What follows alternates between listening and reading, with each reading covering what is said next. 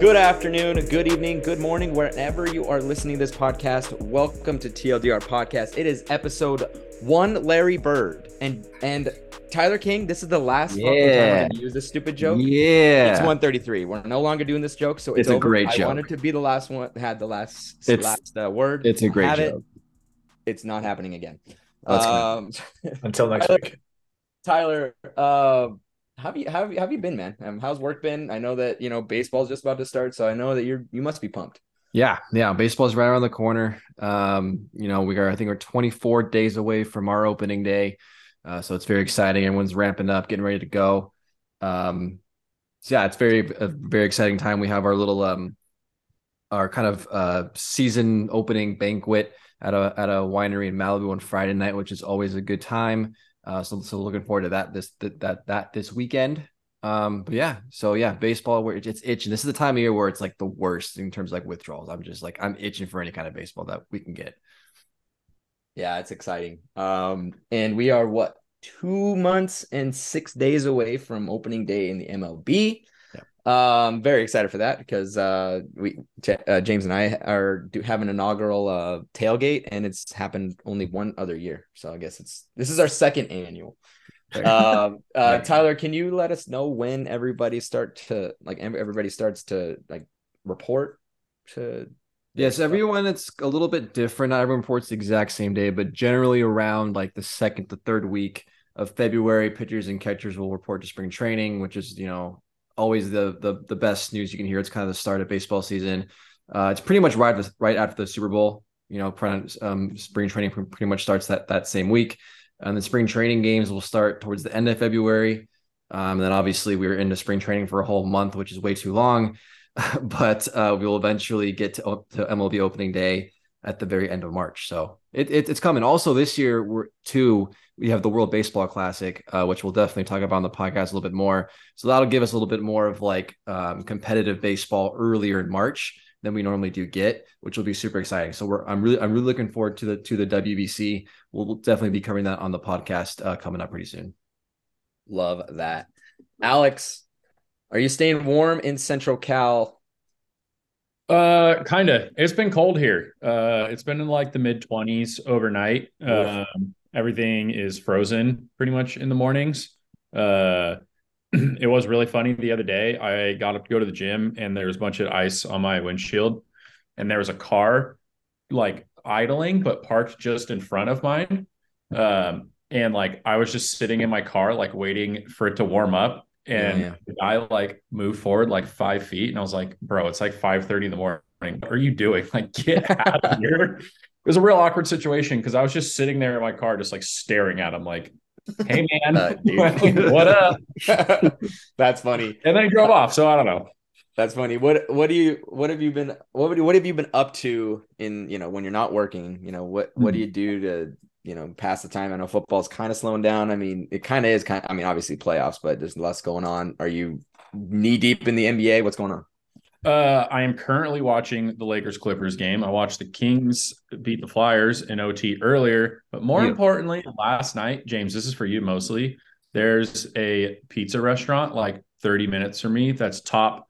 It's like it was named one of the top 50 pizza restaurants in the country.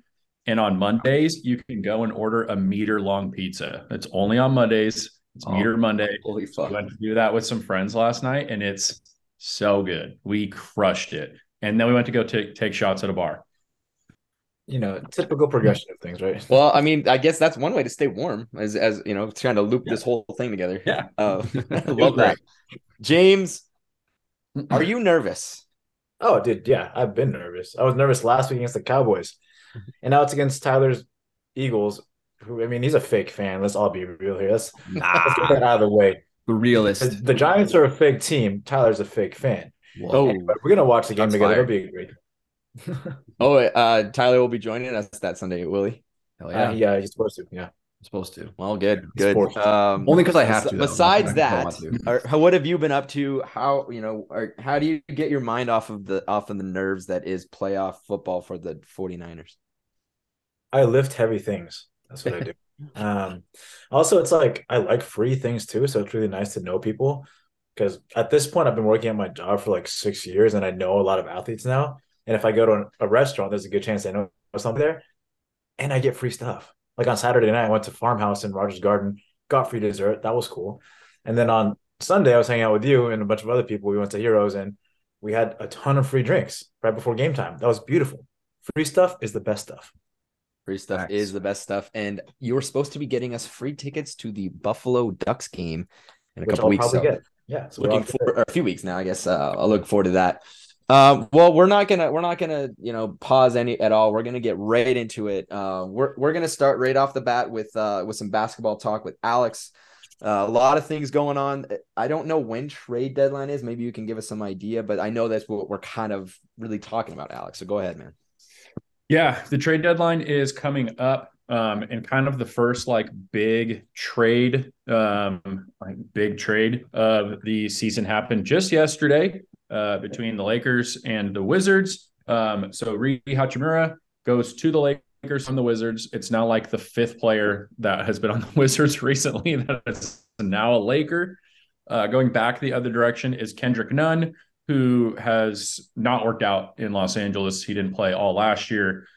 He has not been playing well this year. And then a couple of second-round picks. I feel like the kind of industry's thoughts on this trade are 50-50. They don't, I don't really know what people think of it. Rui is a former first-round pick. He was a 2019 draft class, I believe. So still pretty young. But James, we'll go to you first. As a Lakers fan, as they sit now, they're a game out of the play-in game and 2 out of the 6th seed because the West is just crazy right now. So where do you think this, potentially pushes the Lakers in a positive direction, negative direction? What are your thoughts? I think it keeps them pretty neutral. I mean, let's be real here. And I've said it time and time again, the biggest need the Lakers have is 3-point shooting. Did they accomplish that with this trade? No. I mean, Rui is he's inconsistent at best when you look at his scoring totals. Let's look at the last 5-6 games. 30 points. That's a big one. But then he had 0 before that. And then 16, and then 9, and then 10, and then 9, and then 5. How are you going to expect this guy to just hop in the rotation? And he's supposed to be a starter now, because that's what Rob Pelinka said, or somebody yeah, but he's going to hop in the starting lineup with AD and LeBron. And do what? You still need shooting because your guards are Schroeder and Patrick Beverly, who can't shoot. You still need shooters. This guy is a 6'8" dude with raw talent, but doesn't really get after the boards. Isn't that much of an energy guy. And he has a lot of potential sitting right there. But Darvin Ham doesn't strike me as the kind of coach that can bring out potential. He's there to coach stars. And this dude is not a star. And honestly, it kind of sucks because he's going to take away minutes from Wenyen Gabriel, who's been the energy guy. Some guy that I've really grown to love watching Lakers games because he's on the boards all the time, giving 110% all the time. Hustle, grit, that's him. You're not taking away minutes from him. And that sucks. And he didn't address your 3-point situation. I hope I'm wrong, but I'm pretty sure they stay the same. Okay. That's a really boring answer, but it's probably kind of right. So I get that. Yeah, I think he's a 33-34% from 3 land, which is average at best. It's not terrible. It's not great, obviously. Tyler, as the other Lakers fan on the pod, your thoughts on this trade, and as a fake Wizards fan, I guess you could discuss that end of it too. Yeah. To be completely honest with you, when I saw this trade, my first reaction was who? I had never heard of this dude before, to be completely honest with you. So I had to do a lot of research looking into this one, but what it sounds like, and I think what the Lakers are banking on is, kind of James mentioned, he has some talent. He definitely has potential there, but hasn't really, done a whole lot in his career thus far. But apparently he's not that happy in Washington. So, maybe a change of scenery will help him out. I don't think the Lakers have really a big track record of bringing in guys that were unhappy somewhere and then bringing them to LA, and all of a sudden they're happy and fulfilled, and all of a sudden are a completely different player. So I'm not that confident that can happen, but maybe it will. And I think what the Lakers are banking on, that they can, get a guy that, has potential and they can bring the most out of him. Whether or not that'll happen, we'll just have to wait and see. I don't think they really, lost much in this trade. I think, I think it's kind of a low risk thing, and hopefully it kind of works out in their favor. And I think as Lakers fans, that's what we're all hoping for. But yeah, I kind of agree with James for the most part. Like, it didn't really excite me in the fact like, oh yeah, now we got this guy that's really going to help us, get to the next level. I think we can just hope for the best. Yeah, I mean, he's obviously has some potential as being a first round pick. To be fair, the NBA only has 2 rounds in their draft, but he was a high first round draft pick, kind of a big deal when he got drafted. He has Japanese heritage, and I believe the highest Japanese born player, or with Japanese heritage, like the highest draft pick ever. So that's super cool. Trade in, you're not the biggest basketball fan. That's been shown on the podcast. It's not a problem.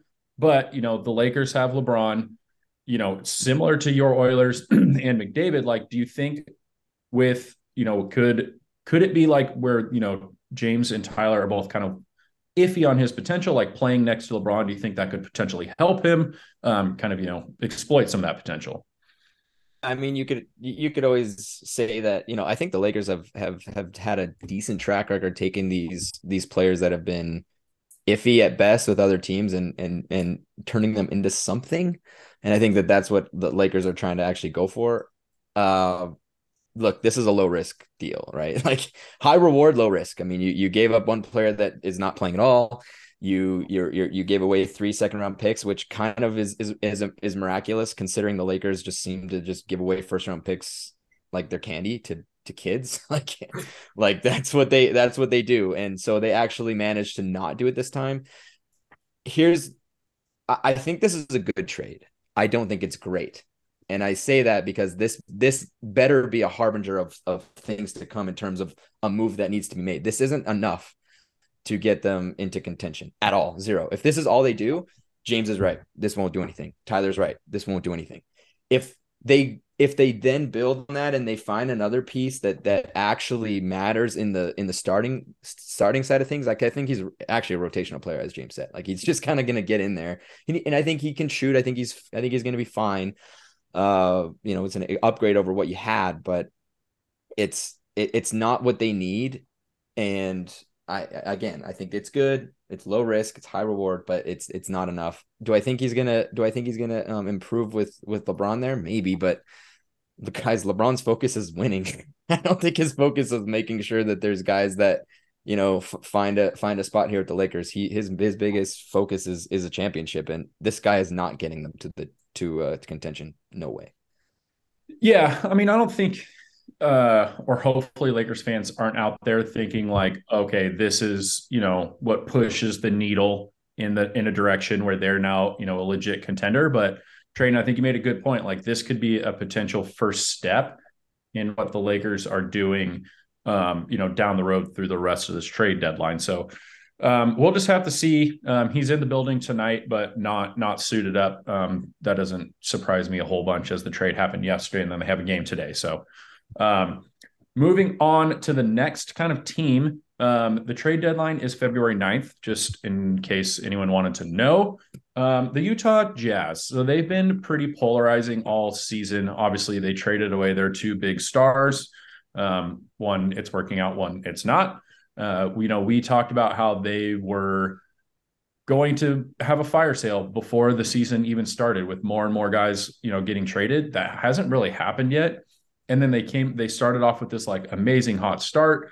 They were, leading the Western Conference after like 15 games played. And everyone's like, okay, are the Jazz kind of good? Like, did we all misrepresent like who we think they are?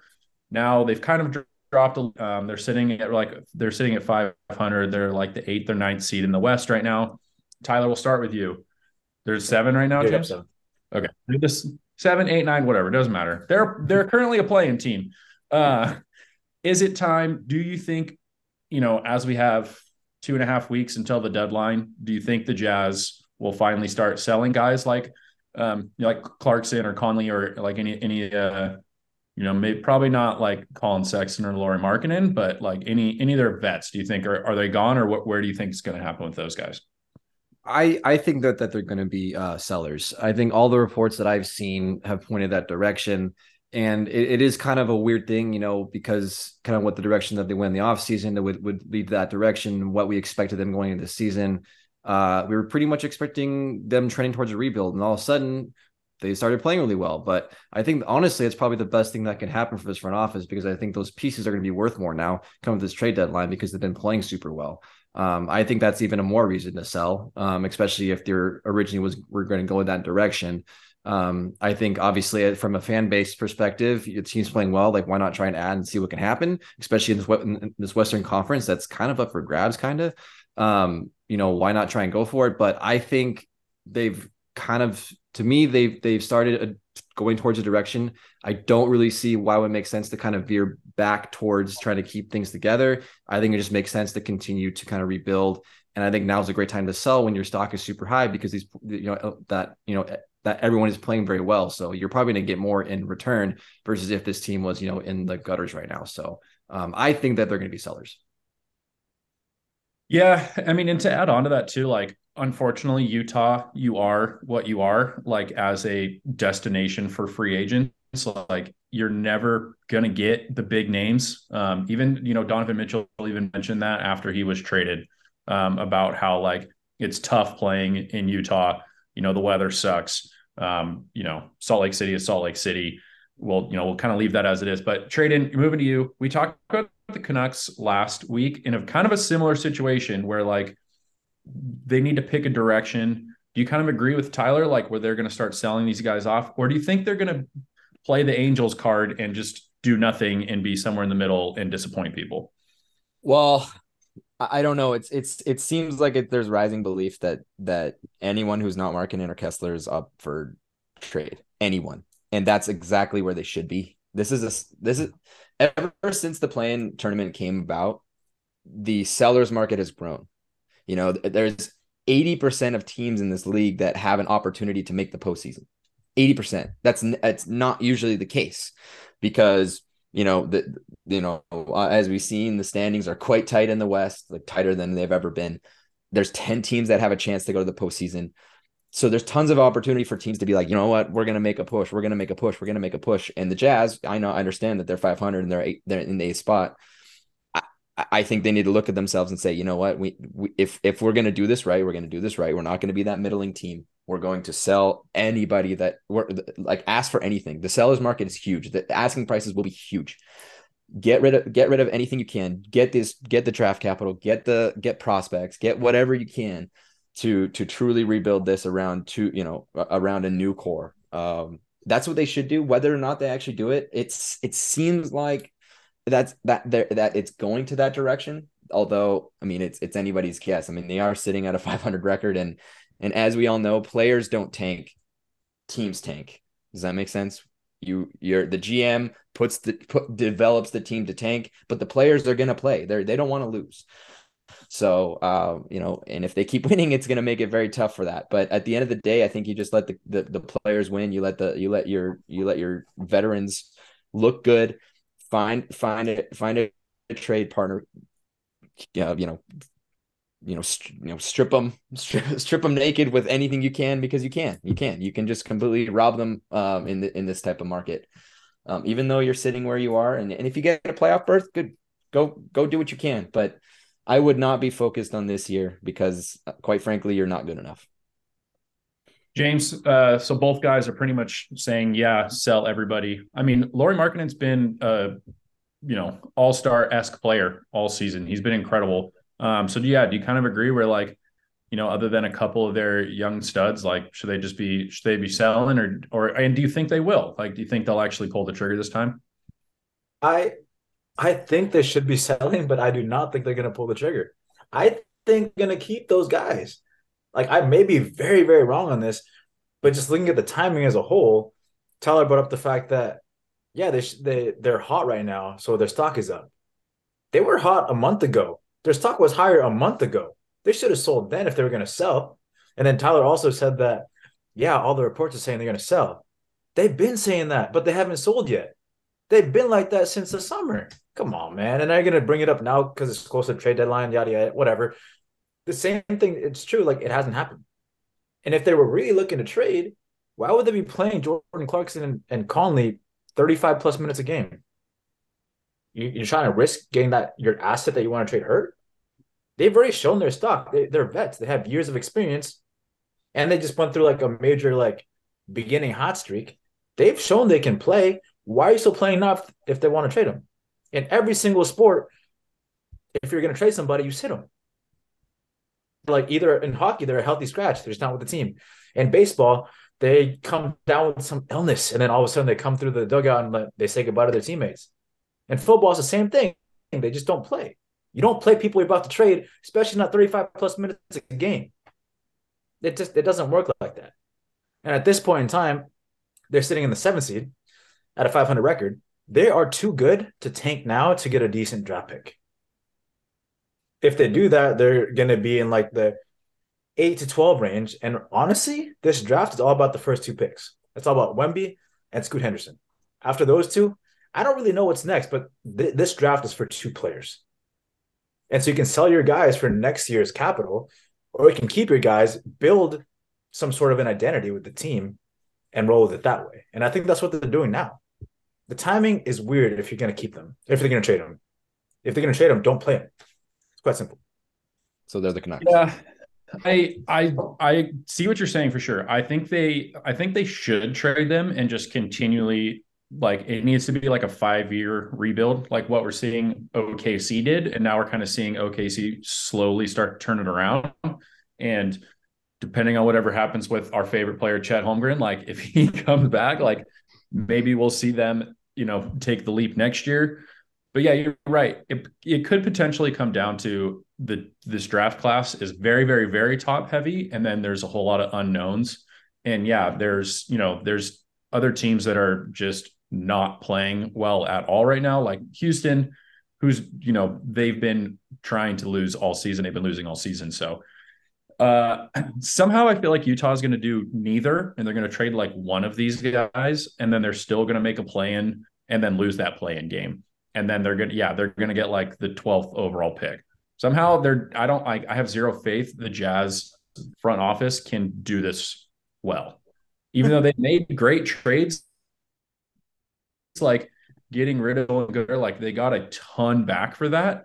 So they did that well, but I mean, and maybe this is just the media telling us that they were going to sell all season or all off season. And then in reality, Utah was like, no, we're not doing that. Like, we're just going to run with these guys and see what happens. So we got another 2.5 weeks to see. A kind of fun thing happened. Moving on to like our kind of second to last topic here. The Bulls and the Pistons played a game in Paris earlier this week. Not great teams, but the spectacle itself was pretty cool. So I just thought I'd have the boys decide, like, where would you want to see them, another international game happen? In the last 10, 15 years, like the NBA has become much more of an international organization or association compared to like previously. So James, start with you. You got anywhere fun that you'd want to see 2 teams play? Or you can pick the teams if you want. Yeah, I'm definitely not picking the teams because I was not prepared for that part of the question. I figured you'd on the spot.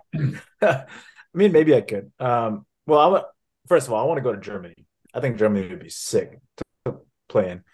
I think the Mavs should definitely go, and the Magic. Let's go Mavs and Magic. Reason being is because there's a pretty good NBA presence in Germany right now, and part of the German national team, like the Wagners, are from Orlando, and they're from the German national team. And I mean, it'd be really cool to have a Dirk kind of given team play in Germany as well. And I think they should bring in Dirk as a commentator on top of that. Like that would be really sick. And German beer is great. And so it's just an all-around good time to play in Germany for the Mavs and the Magic. Yeah. Okay. I like that. Tyler, you love Germany. Was that your answer? It was not my answer. So I went to the good old Google search engine and I Googled, what countries is basketball most popular in? Because I feel like if you're going to, play an international game, you got to go somewhere where basketball's popular, right? And there was obviously America's number 1. And number 2 kind of surprised me a little bit. And it's the Philippines. So I think that'd be a really cool place. I don't know why you're laughing, but that That'd be a cool place to go because that's usually a part of the country that, places that, American sports don't go to as often, especially with pro teams. So I think that'd be a really cool place to go. James, again, I don't know why you're laughing. Because it's so, dude, every single Filipino likes basketball. Like it's not even like, that's not even an overstatement. Like every single Filipino you ever see ever, if you ask them if they like basketball, they'll say yes. And most likely they're going to say they're either a Laker fan or a Warrior fan. Like that's just how it works. So Lakers, Warriors in the Philippines. Yeah, that is very true. Like after Kobe died, there was a lot of like Kobe murals popping up all over the Philippines. So that is interesting. Traden, where you got? Oh, I don't know. The guys had good ones. I think have they done a game in Tokyo? I mean, maybe like an exhibition thing, but yeah, they should definitely do a regular season game in Tokyo. I think that would gather a lot of love. I also, I mean, I don't think there's enough people in this area, and I say Greece because I love to see the Greek go back home and play a game in front of his home fans. There's less than 1 million people or there's about 1.5 million in the entire country, so it's like just not enough people. But maybe it's a destination enough for people to go to. Italy is also it would be an interesting one. Obviously, I'm sure they've done one in Spain. Isn't Spain like incredible at Olympic basketball? So there you go. That'd be a great one too. Yeah, my pick was Barcelona, and kind of similar to what James was saying. Like I mean, it could be Madrid too, but Barcelona is just a cooler city in my opinion. Mostly because it's on the ocean. Like have the Gasol brothers like be a part of it. And they were kind of like the beginning of the like Spanish like basketball revolution. So I thought that would be cool too. But okay, I like all your picks. Okay, last thing, I don't really want to talk about this, but it's kind of a big storyline going on in the NBA. A couple nights ago, the Grizzlies were in LA playing Lakers, and Shannon Sharpe was sitting on the sideline. If you don't know who Shannon Sharpe is, he's a former tight end, most notably for the Broncos, in the Football Hall of Fame. Is also a part of one of those fucking ESPN shows that I can't remember what any of them are called because I don't care. But Dylan Brooks of the Grizzlies and him started like yelling at each other, and Shannon Sharpe was pretty much like, yeah, you can't guard LeBron. And then John Morant's dad got into it, and there was a bunch of screaming on the court. Tyler, well, Traden left, so he doesn't care, I guess. But Tyler, do you think like this is a good look for the NBA, for the Lakers, for the Grizzlies? Do you not care? I just thought we should talk about it because it was kind of a weird scene to happen at like a professional sporting event. Yeah, I think anytime you have fans and athletes, in that much of a heated debate, not debate, that was a weird word to use, a heated disagreement where, the people have to be, held back. That's never a good thing. I think, trash talking between fans and athletes happen all the time. So I don't really think that's necessarily wrong. But when it had to, when the game had to be paused, I mean, security had to come in, maybe it's a little bit, but obviously got people's attention. Obviously, people like seeing this kind of drama. I don't think the NBA is starving for attention, so I don't really think it matters that much, to be honest with you. So for me, it was kind of like whatever. Like I watched it, I'm like, that's kind of funny and how that happened, and it was certainly entertaining to see that interaction. Thankfully, it didn't get violent or anything, but yeah, I mean, I think trash talking between players, and I think especially at Laker games when you have like so many celebrities on the sidelines like that, it can definitely happen. And I think that's just kind of, I don't want to say it's normal, but I'm sure there's just so much shit that's said between a lot of those guys on the sideline, and sometimes it just goes a little bit too far. So I don't think it's that big of a deal. But yeah, I mean, certainly entertaining, and certainly a worth watching. If you're a sports fan. Yeah, it might be a different story if this was like an Orlando Magic game or something compared to the Lakers for sure. But James, what are your thoughts on that whole situation? The lack of respect from younger athletes when it comes to respecting your elders is ridiculous. Like honestly, Dylan Brooks calling Shannon Sharpe a regular pedestrian really rubbed me the wrong way. Like Shannon Sharpe's one of the greatest to ever do it at his position, is a Hall of Famer, has been there, done that, is 3 times bigger than you are, Dylan Brooks. And what have you done, man?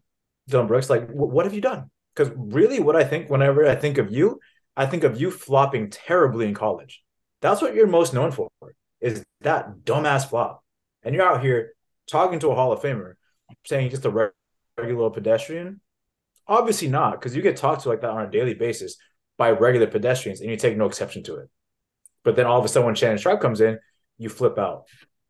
And notice all the older people, John Moran's dad, LeBron, they all paid his respect and said, yeah, all my love is for Shannon Sharpe. I'm on his, like, I get it. Like, you got to respect the guy. But then John Moran and Dylan Brooks were like, nah, man, he's nothing to us. Like, y'all don't get it. Y'all don't get it. The respect levels is ridiculous, and they're going to learn quick. I get that. Traden, any thoughts on that whole?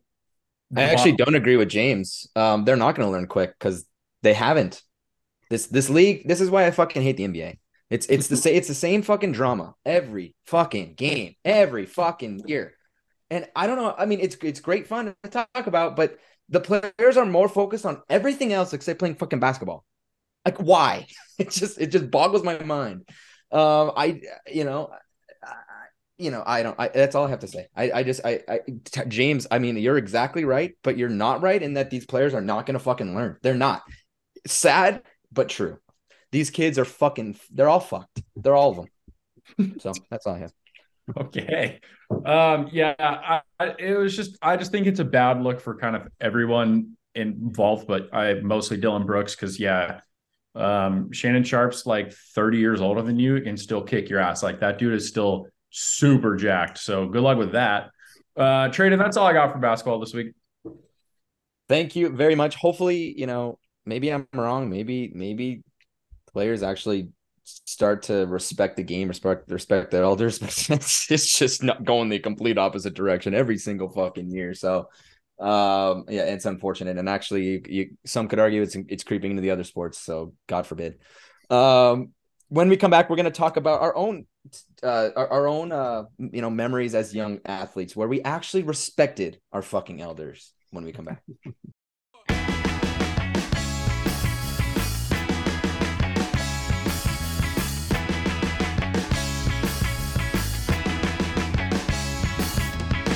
And we're back. That is called looping, everybody. Tyler, you wanted to take us through to a quite interesting topic, and I was extremely happy and excited to talk about it because two things: didn't have to research much, at all, and it brings you back. So go ahead, man. Yeah, man. Sometimes we got to have some segments that are a little more lighthearted and just kind of fun. We're going to talk about kind of get to know your boys a little bit more, and we're talking about core memories in sports, and we're going to kind of go two different directions. We're going to talk about good and bad core memories, both as us growing up as athletes, playing sports, and both as sports fans, because I think both, we do this podcast because of how much we love just sports in general, and I think all of us have experiences as kids playing sports of really great moments and some really bad ones that have kind of shaped who you are. That's kind of what a core memory is. And then also as a fan, what are those moments as a fan that was good, that, got you into that sport, or, that made you a fan for life, or B, has kind of shaped you into, maybe a negative version of that team or of that sport that you still carry it with you. So I'm just kind of curious to see kind of what people's memories are, generally speaking, when you were a kid, because I think that's kind of, when those memories are really the strongest for you. So I'm going to start off with James. Let's go with the athlete side of things first, and then we'll kind of go around, and then we'll go as fans for the second round. So as an athlete, a good core memory you've had, and then a bad core memory you've had, or if you want to start bad and go good, I don't care. Let's start bad and go good. Actually, no, let's start going to go bad.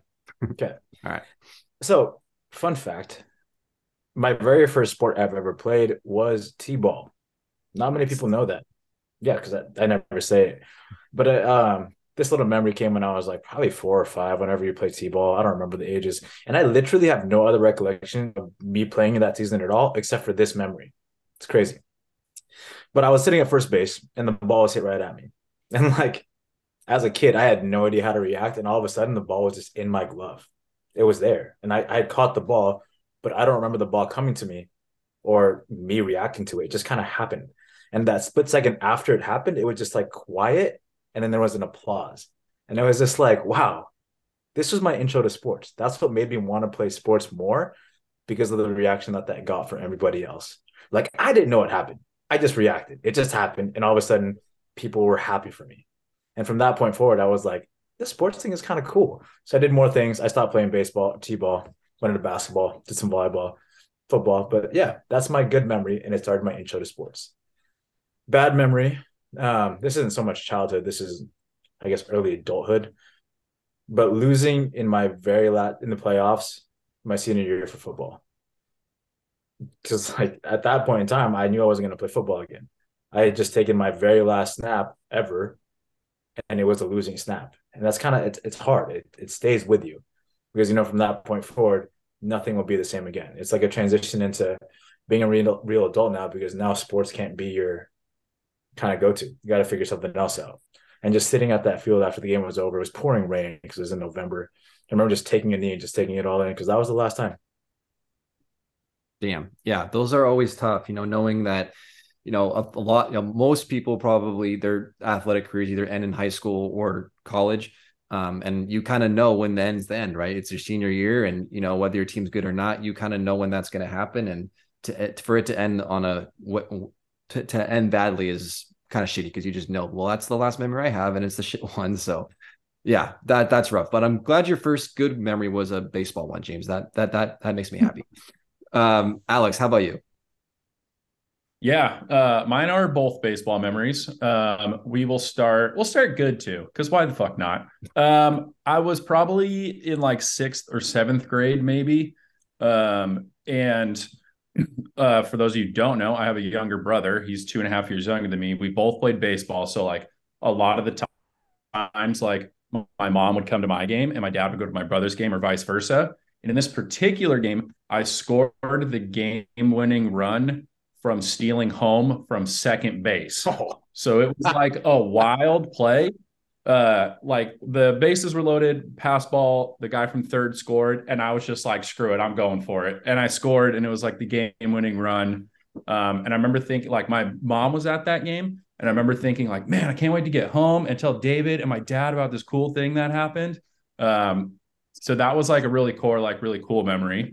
And then the negative one was a little bit earlier. Like I was probably maybe like the level up from T-ball or maybe like 2 levels up. I don't know what the things were called, but we were the second best team all year. Like we won every single game except to whatever the best team was. Like we lost to them, a couple times, but we were 12-2 or whatever it was, like since you only played on Saturdays. And then during the playoff tournament, that best team lost in the semifinals. And we were playing, I remember they were the Diamondbacks. That's the only part about it I remember is they were the Diamondbacks. I don't remember what my team was. And we came into the championship, like super cocky. So we're like, we've beaten them every time. We were all worried we were going to make it to the championship and then lose to, whomever that other team was. And we got too overconfident and we lost the Diamondbacks. And I remember being really heartbroken about it, but it was also a very like good teaching moment being like, don't overestimate your opponent. And I remember that as like a very hard lesson, I guess. Yep. Sometimes lessons are learned the hard way, but they're the ones that you remember. So, oh man, Little League, those were the days. I'm going to get to that later, but trading first, what do you got? Mine go back. I guess my good one goes back to when I was in the USA hockey. When you're 12 and under, you're called a peewee. Very funny. I understand. That's what I was called. As a peewee, I was a big part of my team winning state up in Montana. I was living in Great Falls at the time. My dad was the head coach, and I was, it was one of my first years of ever being a captain on a team. And we're down, if I remember right, we're down by 1 with minutes left. And for some reason, I can't score any other time. But when a team needs a goal in the last dying seconds, it seems like I'm always the one that fucking scores it. I guess I'm clutch in clutch situations. And we tie the game. And then we ended up, it was good enough for us to win in overtime. And so to be a part of to be a part of that was a huge, was huge, especially with my dad behind the bench. That was something very, very special for me. And then I kind of stole kind of James's age time when I was an 18U. I think it was my senior year as well, of high school hockey. We needed to tie the worst team in the league in the last game of the regular season to go on to playoffs. The last 5 seconds of the game, your boy ties the game again. So I tied the game, and so we had a Russian coach at the time, and we'd never seen this Russian coach smile. It was the first time in my time with him that I saw him smile. This was actually up in Ontario, here in Ontario, California. So that was very extremely special. Within a 5-second time, the other team managed to win the faceoff and score a goal to take the lead. So we did not make the playoffs that year. And all I can remember is 5 seconds, and it still haunts me to this day. I had done all the work, and the problem is I was on the ice. I should have taken the face off. At that point, I probably would just fell on the puck for 5 seconds, even if I got a penalty. Who gives a fuck? That's my memory. I love that trade. That's awesome. It's so great. Yeah. So mine, both Little League, because my baseball career peaked in Little League, as probably most people's did. I'm gonna go bad first, I guess, and then we're gonna go with good. My bad one was it was a year for me. It was probably like I was probably like 6th or 7th grade ish. So kind of towards the upper end of Little League, and it was just a rough year for me hitting. I've never been a great hitter, but it was a particularly bad year for me. So I was already struggling a lot, and our team, we were losing a lot. And this was a game where I think we were down like 10-0, and early in the game, and we were slowly working our way back to try and win. And eventually, we got to the bottom of the 6th inning, which you play 6 innings in Little League. So bottom of that inning, we had managed to get the game to 10-9. It was the bases were loaded. I was up to bat. I mean, it's like the moment you dream of in the league, like the chance to be the hero, right? And I struck out on 3 pitches, and it was like the most miserable moment ever. And I think it was definitely a hard lesson. And I remember almost wanting to like stop playing baseball after that game. And I remember, but my mom gave me the pep talk of her life, and she kept me going. She even got me lessons. They didn't work because I didn't hit very well still after that, but I definitely kept playing baseball. So thank you, Mom, for telling me to keep with it. Eventually found out that as bad as I was at hitting, I was good at making other batters miss with my pitching skills. So it ended up doing pretty well for me. So that was my bad core memory. That was just a moment of, that was like the worst day of Little League in my life. But the good one was it was a first game of playoffs for us. So the first round was kind of an opposite story. So we were down by a run, or down by a couple of runs, and it was like 1st and 2nd or something crazy. And we were the visiting team. No, we were the home team. So it was the bottom of last inning, and I ended up hitting a walk-off inside the park home run. And I just remember like the freak. It was definitely like a Little League home run for sure.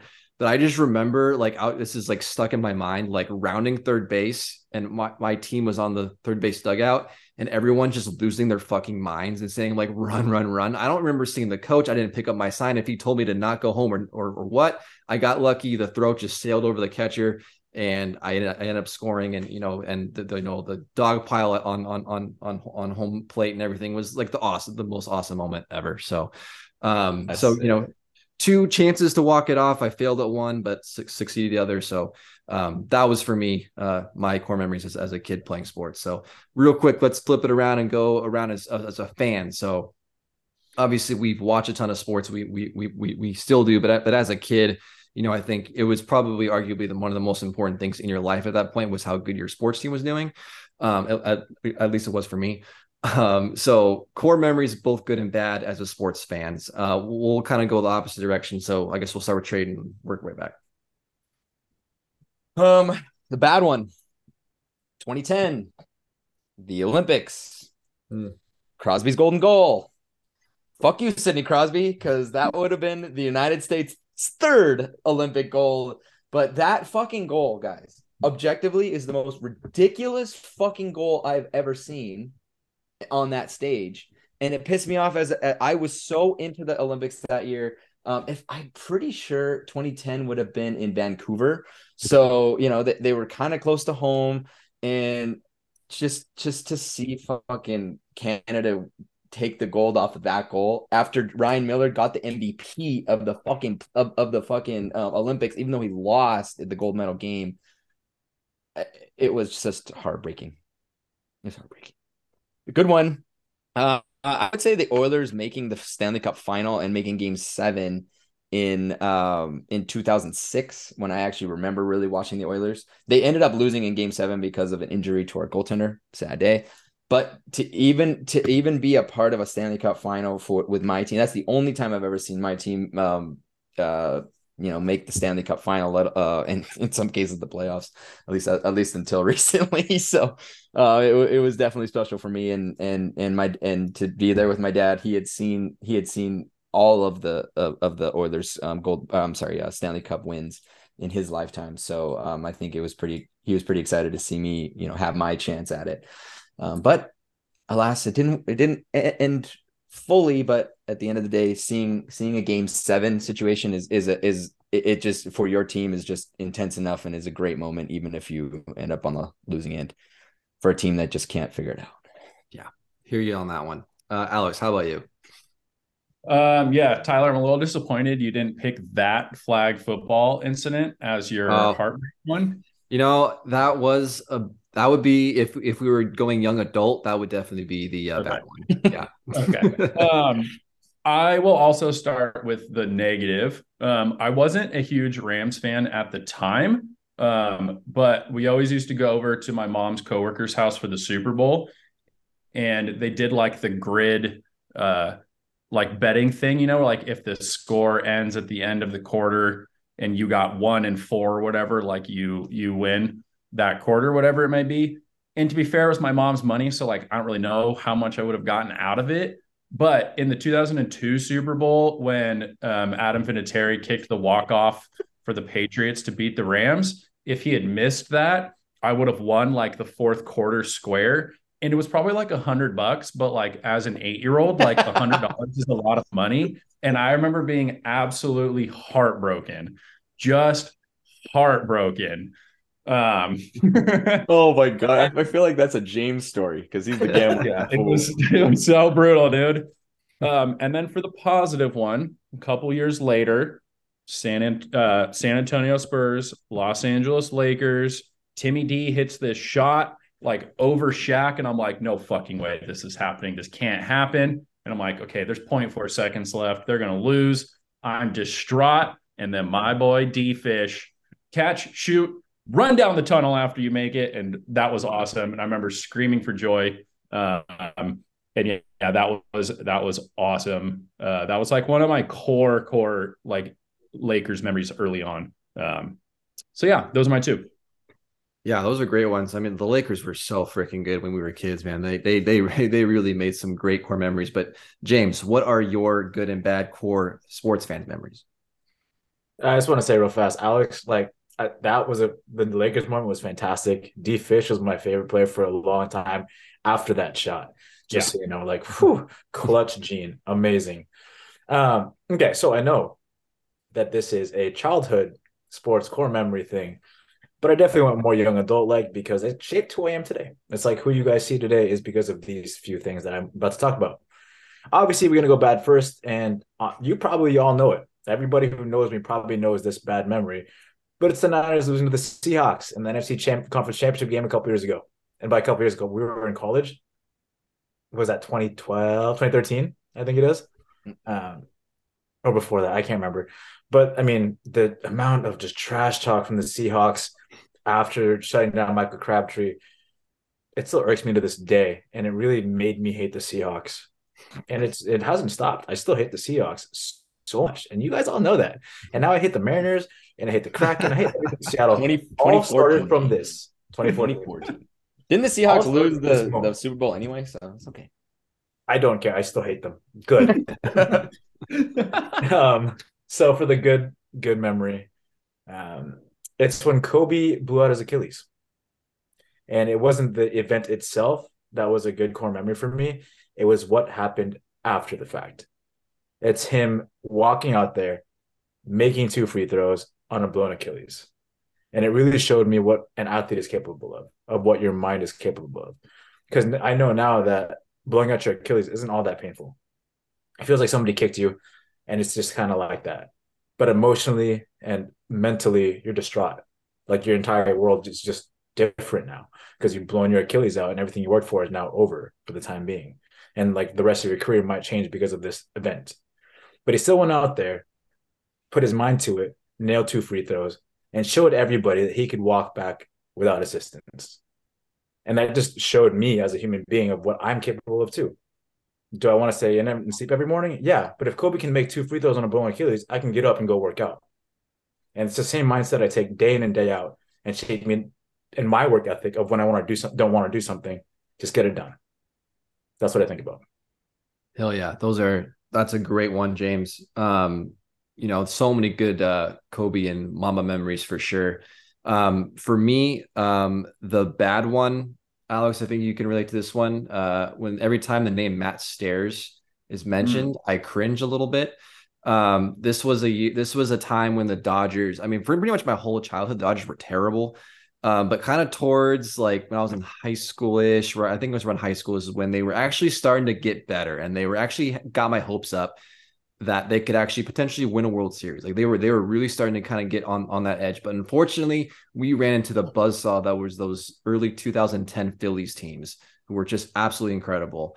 But it wasn't fucking Ryan Howard or Chase Utley or Jimmy Rollins that was the killer. It was Matt fucking Stairs, who had a pinch hit home run. I think it was like game 4 or 5. Either one, it was like we had a chance to win the game. And I was so excited that it was in the NLCS. We were so close to taking the lead in the series, and then Matt Stairs comes up, pinch hit, 3-run home run that almost left the stadium and just drained the hopes and joy out of my Dodger fanhood for a long time. And I just remember like just being so fucking mad at the Phillies. Like I still like, even when the Phillies were playing the Astros, I was like, am I really rooting for the fucking Phillies right now? But that's what it is. But yeah, Matt Stairs, I don't know where he is right now. Obviously he's retired, but that is all I know about him, is that fucking home run. And that just it still hurts me to like, even I can picture it so well, and just being at home and just being so mad and just being so sad about it. So that for me, ironically, he was a hitting coach for the Padres. Yeah, I mean he should be, because that dude was unreal. Yeah, Matt Stairs, fuck you. But my good one, Traden. This is I remember, like, this is what got me to be a hockey fan. Was my dad just got, I don't know how, but he just got free tickets to go to a Kings game. I had never really watched hockey in my life. I really never paid attention to it. It wasn't really a sport to me that was worth watching. I pretty much watched, Dodgers and Lakers. That was pretty much all I watched when I was a kid. But we got free tickets to go game, and I was like, oh, I don't want to go watch hockey. Like I was being a shitty little kid about it, but it was free tickets. My dad's like, we're going. I was like, all right, whatever. So we go to the game. We go to Staples Center. Kings are still wearing those beautiful purple and black jerseys back in the day. I remember they're playing the Pittsburgh Penguins. I don't remember what year it was. But it had to be like kind of mid 2000, like 2008, 7, somewhere around that time. So the Kings were not that good. I don't know how the Penguins were back then, but either way, it was just a game that I went to, didn't know much about it. And I don't remember what the score of the game was, but I know it went into overtime, and it was the sudden death overtime. And it was nothing like I've experienced before in my life. Like, just the atmosphere was incredible. I never experienced this sudden death overtime. This was a brand new thing, and it was so exciting. And the Kings ended up scoring a goal in overtime, and just the shot of adrenaline in that stadium. I got goosebumps right now just talking about it, man. It hooked me. And like, I've been a hockey fan ever since, and just being in that stadium during that moment, it was incredible. So I've been a Kings fan ever since that game. like I said, I couldn't see what the score was or who even scored the goal. I remember it was from the blue line. I remember that vividly, and just like everyone at the same time just shot up out of their seats and just screamed for freaking ever, and it was awesome. So that was my core memory. Good one as a sports fan. So go Kings go! But yeah, Trade. Thanks for and everyone else. Thanks for sharing your core memories, everyone. And hopefully everyone got a kick out of those. Yeah, that is a great story, Tyler. Thank you. And I say to everybody, who's dabbling in the idea of hockey, go to a game. Just go to a game. I think that's what converted James to an extent. Just go to a fucking hockey game. Doesn't matter who it is. Go to a professional game and it'll change your view. That's special. And I think I said this. I thought the same thing about baseball myself. I thought baseball game was a special thing. So thank you very much, Tyler. When we're going to take a quick break. When we come back, we're going to talk about the big, most important segment of this podcast. We have the championship weekend in the NFL. We are 1 weekend away. Well, technically 2, but one game day away from seeing who's going to the Super Bowl when we come back.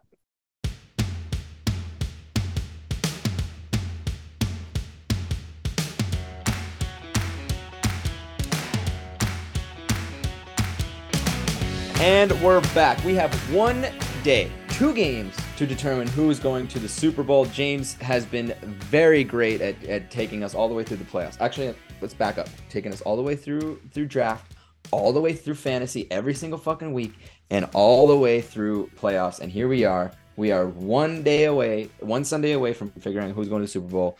James, take it away. Damn, Trey, you're making me blush over here. Jesus. Anyway. Conference finals preview. Very simple. Like Trayden said, 1 day, 2 games. Whoever wins each of these games goes to the Super Bowl. Bada bing, bada boom. We're going to start in the AFC because it starts with the letter A, first in the alphabet. Number 3 Bengals at number 1 Chiefs. Rematch of last year's AFC Conference Finals where the Bengals won 27-24 in overtime. I remember watching this at Tyler's old house, and we were all just like very shocked at the fact that the Bengals actually beat the Chiefs. Crazy. Bengals this weekend, they beat the Bills and Josh Allen. Sorry, Alex. Sorry, dear best friend. 27-10. The Bengals honestly were pretty perfect from the very beginning. It was like pass, run, pass, touchdown. That was their first series. They dominated in every single part of their game and even had a good run game. Something that we have not seen from the Bengals in a very long time. Joe Mixon had 105 yards and a touchdown? Crazy. They shut down Josh Allen at home in the cold. And honestly, the ball was really spread around by Burrow and was only sacked 2 times, even though we had talked about their terrible offensive line. The Chiefs, on the other hand, beat the Jags 27-10. They're pretty much dominating on offense until Mahomes got hurt. And honestly, that Mahomes injury and him playing through it gained a lot of respect from me. He was at here and now he's up here. And I know you guys can't see that, but if you watch the video, you can watch the video. Once he got hurt, though, it seemed like everybody else on the Chiefs got that much better. They tried that much harder. The routes were crisper. The defense played harder. Travis Kelce played more like a god that he normally is. It was insane. Mahomes came back after halftime. Obviously, he's not 100%, can barely throw off that right foot, but he's doing it. And he's diagnosed with a high ankle sprain, but he plans to play against the Bengals. Tyler, who's going to win and why? All right, so the Bengals are one of those teams that are never going to be the 1 seed, the top team in the league or conference, but it's just a team you don't want to play in the playoffs. They just seem to find they kick it to another level, and they've shown that the last couple of years. I was shocked by how not close that Bills Bengals game was. It was pretty wild. But like I said, I think the big story coming into this is going to be Patrick Mahomes. How good is he going to be with a high ankle sprain? The Bengals seem to have the Chiefs number. I think they beat them, including playoffs, 3 out of the last 4 meetings or something around that time. I think Joe Burrow is probably the best quarterback remaining in the playoffs right now, which is the way that he's playing. So a lot of signs would point to the Bengals to win this game. But I just don't think it's going to happen. It's just my gut. I think the Chiefs are going to pull this one out. I think Patrick Mahomes is still athletic enough and skilled enough to still play elite football, even with that injured ankle. And as you said, James, I think this Chiefs team is just they're going to rise up to the challenge and they're going to do a great job. I think it's going to be a really good close game. I think it might go to overtime again. We'll see. But I got the Chiefs winning this one 24-20. Alex. Tyler, I like what you said there a lot. I think there's an argument to be made that these are the two best quarterbacks in the NFL right now. I think that's like you put my boy Joshy up there, and it's probably those three, honestly. We talked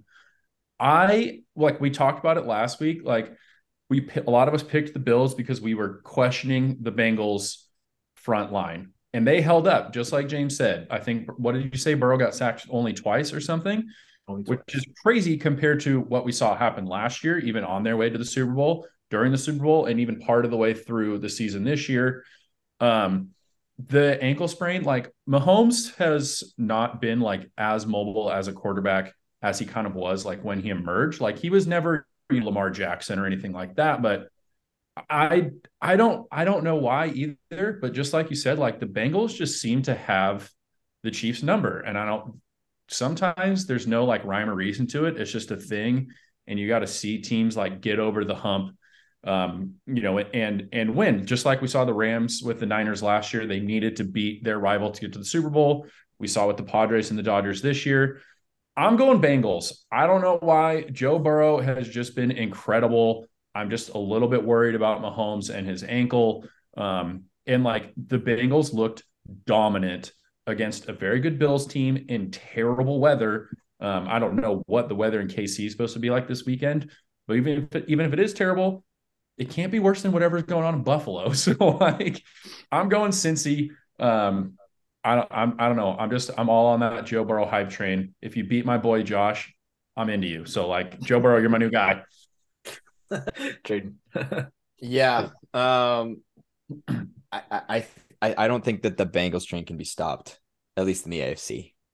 I think that the Bengals, look, the Chiefs, to me, they're a good team. I'm not going to dispute that. I think that Mahomes is the class of the NFL. I think we all can, to an extent, can agree that as well. I think Joe Burrow's right there, if not at the, right neck and neck. But I have questioned the Chiefs at times, and the Cincinnati definitely finished their job against the Chiefs earlier this year, back in December.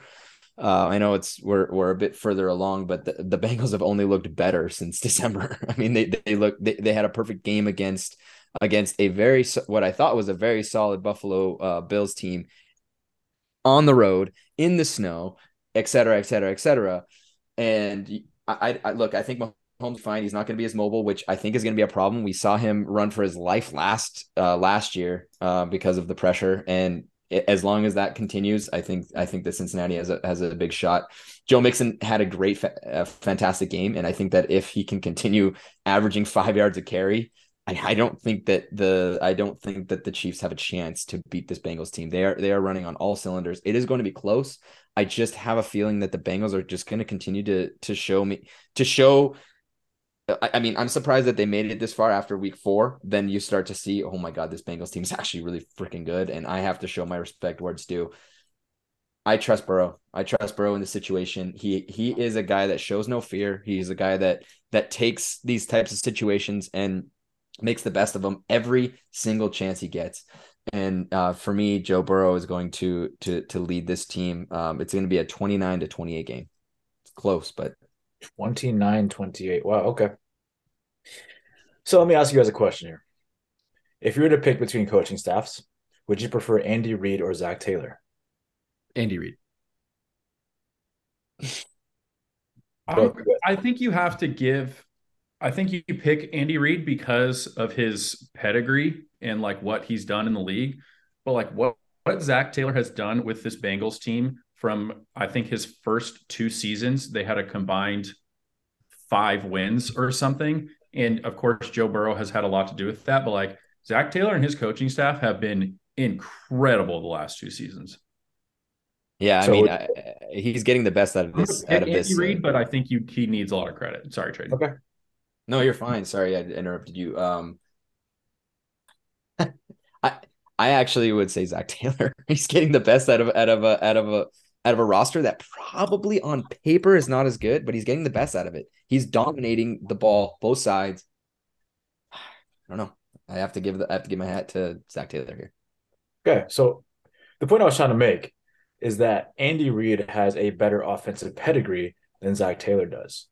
I think Andy Reid can coach Mahomes through faster progressions and make play designs and script the plays in the first half to favor Mahomes and make even if he can't run around, cool. We'll just run quick slants and a bunch of screens and picks, and we're going to free up the guys we need and make it happen because that's what he's been doing with Travis Kelce all season long, right? True. Joe Burrow is great, and I'm not saying he's not. I don't like Zach Taylor's coaching style. I hope you guys know that. Takes forever in the play clock. He was gifted with great players. But Burrow, Burrow's awesome. He's really good. He's firing on all cylinders right now. But if you want to look at the rushing offense, the Chiefs have a better rushing offense. Traden said that the Bengals had a 5 yards per carry, but cool. Like Joe Mixon had one game like that. So all season long, he was averaging 3.2. We'd rather take into account one game or all season. Like the rushing attack for the Bengals is doo-doo. Not good at all. He had one good game, and there it is. I honestly think that Mahomes, Andy Reid, Travis Kelce, Isaiah Pacheco will be up early this game. I think they're going to be up by a ton, and the Chiefs or the Bengals are going to have to play catch up. And I think the Bengals are going to have a late touchdown and have the opportunity to tie the game up or go for the win. And I think Zach Taylor's head's going to get to him. He's going to go for the win and fail. I think the Chiefs win 28-27. Moving on to the NFC, the number 2 49ers against the number 1 Tyler Eagles. 49ers beat the Cowboys 19-12. The offense did just enough to win the game, but honestly, it was the elite defense that was the major factor for that win. Brock Purdy was inconsistent at best, but he was able to make off-scheduled throws at the perfect time. And I know that's an oxymoron. I know, I get it. But the fact is, like, he was able to make something out of nothing enough times. And they also had a great third down conversion rate. The Eagles on the other side beat the fake Giants 38-7. Jalen Hurts looked okay. But honestly, I can't say it with much confidence because it was against the fake Giants. It wasn't that much of a game. It was pretty much over halfway through the second. Like, what can you take away from this game? Absolutely nothing. Traden, who's going to win and why?